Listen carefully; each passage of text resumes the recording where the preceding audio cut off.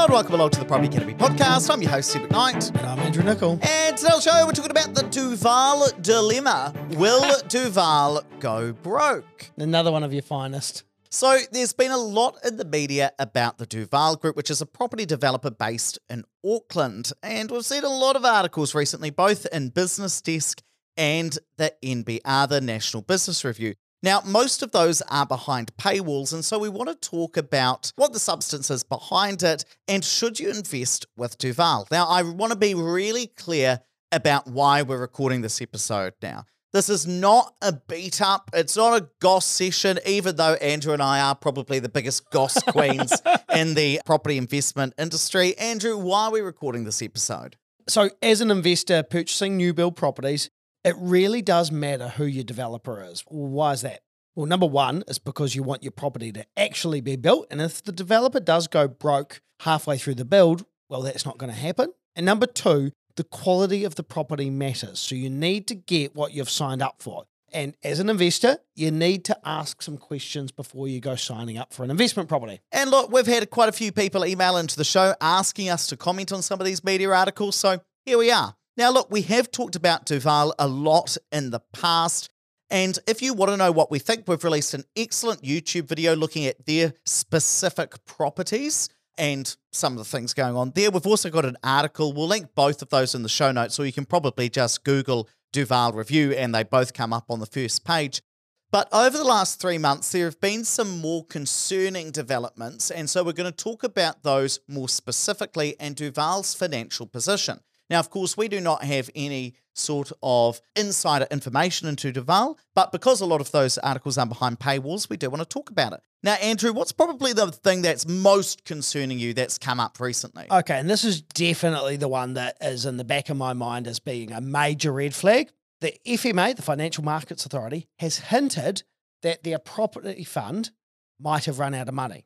Now, the FMA issued a formal warning to Duval Capital Partners Limited over, and I quote, misleading or deceptive statements to investors in the Duval Mortgage Fund. And like other developers around at the moment, Duval have a fund. And so what that means is they've collected investors' money to pay for their development. So rather than use bank funding or using a combination of bank funding and some development fund, they've managed to put together their finance through individual investors. Now, usually these funds will pay a return normally in the realm of 10% per annum. Now, as far back as episode 578, which was about 2 years ago, I've been warning against these funds. And that's because I think that the risks are much higher than most investors think they are. Yeah, recently there's been quite a few articles and FMA warnings about these funds. And, episode 578, we were saying we wouldn't put money into those funds. Absolutely not. I mean, these things are open to what's called a wholesale investor, which is someone who has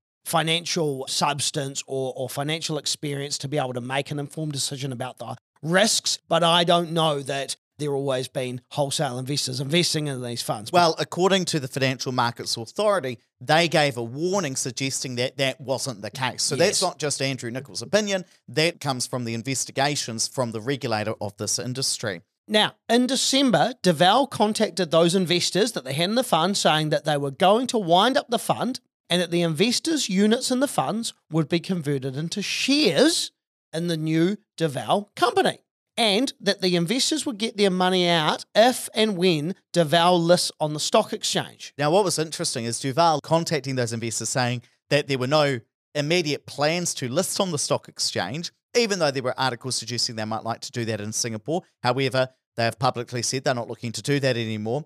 And also the chair of the specific mortgage fund, or it might have been of the overarching group, who was a lawyer in Hamilton, said, actually, we haven't engaged with the NZX, the New Zealand Stock Exchange, to progress that. In my view, that would be a bit pie in the sky at this moment. Absolutely. And in January, Duval contacted the investors again, saying they'd stop paying out the 10% returns to the people in the fund, so you're not even getting your return anymore, and that they would capitalise the returns by issuing more units in the fund. Yeah, so they're not paying out the 10% anymore. Now, the FMA came out and said that was misleading or deceptive communication. And why was that, Andrew? Because the real reason that the cash distributions were suspended was that, and I quote, that they did not have adequate cash flow and the board cannot approve a cash distribution that would render the fund unable to meet its obligations. And when Business Desk asked what that meant, the FMA was quoted as saying, "You can draw your own conclusions." And look, I think the only conclusion to make here is that the fund doesn't have the money to pay the returns, which is pretty scary in my mind. And so that's why I say that the FMA has hinted that the fund has run out of money. I think a reasonable person could conclude that from the stuff that's been put out by the FMA, especially that draw your own conclusions. So that's the first thing that's suggesting that, hey, there could be some cash flow issues here. There is a risk that these properties may not get built if Duval-related entities do end up going into liquidation. And that brings me to my next point, is that there has, as recently as 1 week ago, at the time of recording this episode, a Duval entity has gone into liquidation. In my YouTube video that we released probably about 3-4 months ago, I talked about that the director of Duval, Kenyon Clark, has previously been bankrupt. And I also shared in that video that he's been very open about this. And of course, people do change over time. Just because somebody's run into financial troubles in the past doesn't mean that they're always going to continue in the future. Plenty of business people who have gone broke have learnt from that and then not made the same mistakes again.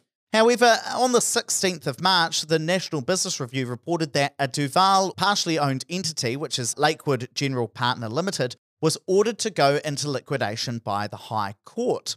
And this is after a long-running dispute with a guy called Jeff Downey from Downey Construction, who built that specific property. Now, Charlotte Clark, Kenyon Clark's wife, who is now the chief executive of Duval, came out and said that winding up a company is a standard part of the development practice. Which actually isn't completely uncommon, I would say that. But there is a difference between winding up a company that isn't broke, i.e. winding up a company that is solvent, that has enough cash to pay all of its bills. Yep, that's a standard business practice. But what's really interesting here is that it was a court-ordered liquidation. And I saw a number of comments in the National Business Review on those articles saying, wake up, yes, a liquidation of a company is very standard. The court ordering the liquidation is not standard. Absolutely. And when I ran this past both some of our legal team and our compliance team, they said, well, look, we can't actually tell because the court judgments from the High Court in Hamilton haven't been released yet. So we don't know if it was liquidated by a creditor or whether it was, I know Duval had been applying to wind up this company anyway during this long-running dispute with Jeff Downey. So we don't know the exact details here. But what I would say is this is raising some red flags for me, as things do not go to court unless they need to go to court. So there are some big questions here around, is this company going into liquidation because it's not paying its bills? And if so, it sounds like the construction company, Downey Construction, is suggesting that they're owed quite a bit of money. And if that were true, that would suggest to me that perhaps there are some cash flow issues within these businesses. Is there some contagion to the other Duval entities, the other Duval businesses? I can't say that. I haven't seen the financials, but it is raising some red flags for me. Number 3, and I want to turn to speculation that buildings are taking longer to complete. So last weekend, I was reading on Reddit and I came across a post and there was a Duval whistleblower on Reddit suggesting, and I quote, wait a second, you were on Reddit? Yeah. You know what Reddit is? Yeah. Turns out I'm not as old as I look. I thought you were about to say, no, I don't know what it is, but I was on it anyway. So what did this Redditor, this whistleblower on Reddit say? So, and I'm going to quote from this. As an insider, I can confirm Duval is 100% fraudulent and trading while insolvent. Wait a second, just before we continue, remember, this is on Reddit, so we cannot verify that this is the case, but we are going to go into more detail in a second. Absolutely. Continue your quote. Yeah. Allow me to explain. The company has 3 current active projects under construction and 4 dead projects in the pipeline. The 3 projects that are under construction include Verge Apartments, ultra mega delayed, Parry Terraces, the most on schedule project, and Mountain Vista Estate, once again, ultra mega delayed. Now, again, you have to take this with a grain of salt because this is a random person on Reddit. Anonymous. So let's check the facts. Well, according to Duval's Facebook page, they started posting about the Verge Apartments in April 2019. So that's 4 years ago. The conjecture from the person on Reddit is that their properties are exceptionally delayed, and we'll come to why that means cash flow issues, or could mean cash flow issues in a moment. And they started posting about it in April 2019. The difficulty is I haven't been able to find an expected completion date when they first launched that They might have project removed online. it. Yeah, so none of it's online. But what I can say is that according to a Duval Instagram post, they have shown signed contracts, or what they've alleged to be signed contracts, as early as May 2019. People were signing up for these properties, according to that Instagram post. Now, that was over 4 years ago. Now, according to Facebook, August 2020, they secured the development finance. The ground stabilisation was completed in August 2021. In December 2021, the foundation was poured. And March 2023, staircases are being installed. So, according to Ray White, expected completion is now Q4 2023, so the end of this year. Now, as Ed said before, we can't find what the original expected completion was, but if you're selling them 4 years ago, I think this is an unreasonably long length of time to actually be completing. So if they continue and actually meet the expected completion date, which is being stated by a Ray White agent who is selling these properties, then this project will have been about 5 years in the pipeline. And if we believe the Instagram post that there was a contract signed back in May 2019, we're talking about 4.5 years between when some of the original purchasers signed the contract and when the property is eventually completed. That assumes that that Q4 date of 2023 is accurate and that is actually when the properties are finished being built. Now, Andrew, you've been in the construction business a lot longer than I have. Does 4.5 years from signing a contract for an apartment through to actually being able to settle on it, does that sound like a normal period for a purchaser purchasing an apartment? Absolutely not. And I would say that the last guy that had a project that I was involved with that took similar length of time was massively delayed, the one in Wellington, those Dixon apartments. I remember him saying to me, Ash Palmer, I almost went broke in that process because of the inflation of cost of materials in that time. Well, let's talk about that, because the main reason why the long project period becomes an issue is a couple of things. First of all, construction costs go up over time. Since about Q1 2019 through to the end of 2022, the price of construction has gone up by 24% according to the Cordell Construction Index. So we're talking about that the cost to build something has gone up by about a quarter. Now, not all of those costs would have gone up because they already would have purchased some things and locked in some pricing earlier on. But if you've signed contracts to start selling down an apartment back in 2019, I don't know what the price was, but it would be significantly cheaper than what you're going to sell a property for today. And so you've sold a property at yesterday's prices. And when I say yesterday, I mean 3 or 4 years ago prices. But you're building it today in today's high inflation environment. So you've sold something for what I assume, or what would regularly be relatively cheap, but now it's going to cost you a lot more to build. Well, not only that, say this has taken twice as long as what they expected, you're paying twice as much interest costs as well.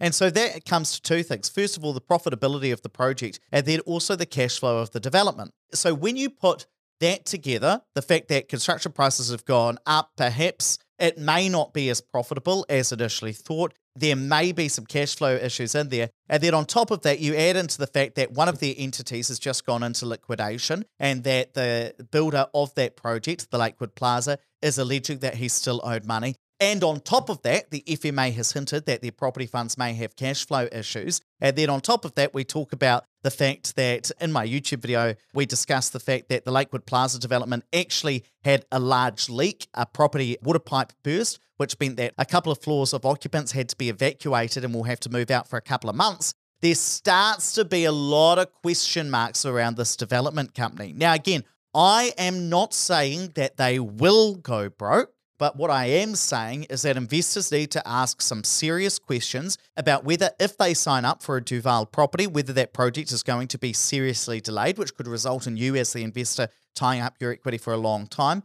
And in addition to that, you need to ask the question about whether the property that's going to be built is going to be built up to spec. And again, I'm referencing the issues that have happened with the Lakewood Plaza development, where there's been massive leaks and it's going to be incredibly expensive to fix. And on top of that, if you're a property investor and your tenant's going to move out for 3, 4, 5 months, can't remember the exact time frame, you're going to be paying a mortgage, but not necessarily collecting rent over that time. And so you need to be asking some questions. And, one of the other things for me, and this is just, something that I've observed, I used to follow Kenyon, but he's blocked me on Instagram. But just some of the way that he spends money when I know that everyone's suffering this year as far as sales go. Developers are finding that their sales are maybe half or a quarter of what they've been previously, and yet they're traveling around in private jets. Something doesn't smell right to me, and there are too many red flags. So, well, that may be Andrew Nickolls' personal opinion. Absolutely, and that is just my personal opinion. I'm looking at that and thinking, look, there are too many red flags here, so I'm keeping them as a do not recommend on my list of developers. Yeah, so we've got a list of developers. I think there's probably about 100 on there of whether we've worked with them in the past, whether we've recommended them, all those kinds of things. There are a couple of developers who we just don't recommend. Duval is one of those developers. And so I just want to release this episode so that if you do decide to make an investment decision, that you can make that fully informed, even if you don't subscribe to Business Desk or the National Business Review. Right, let's wrap it up there, but please don't forget to rate, review, and subscribe to the podcast. Really does help us get the message out to more people.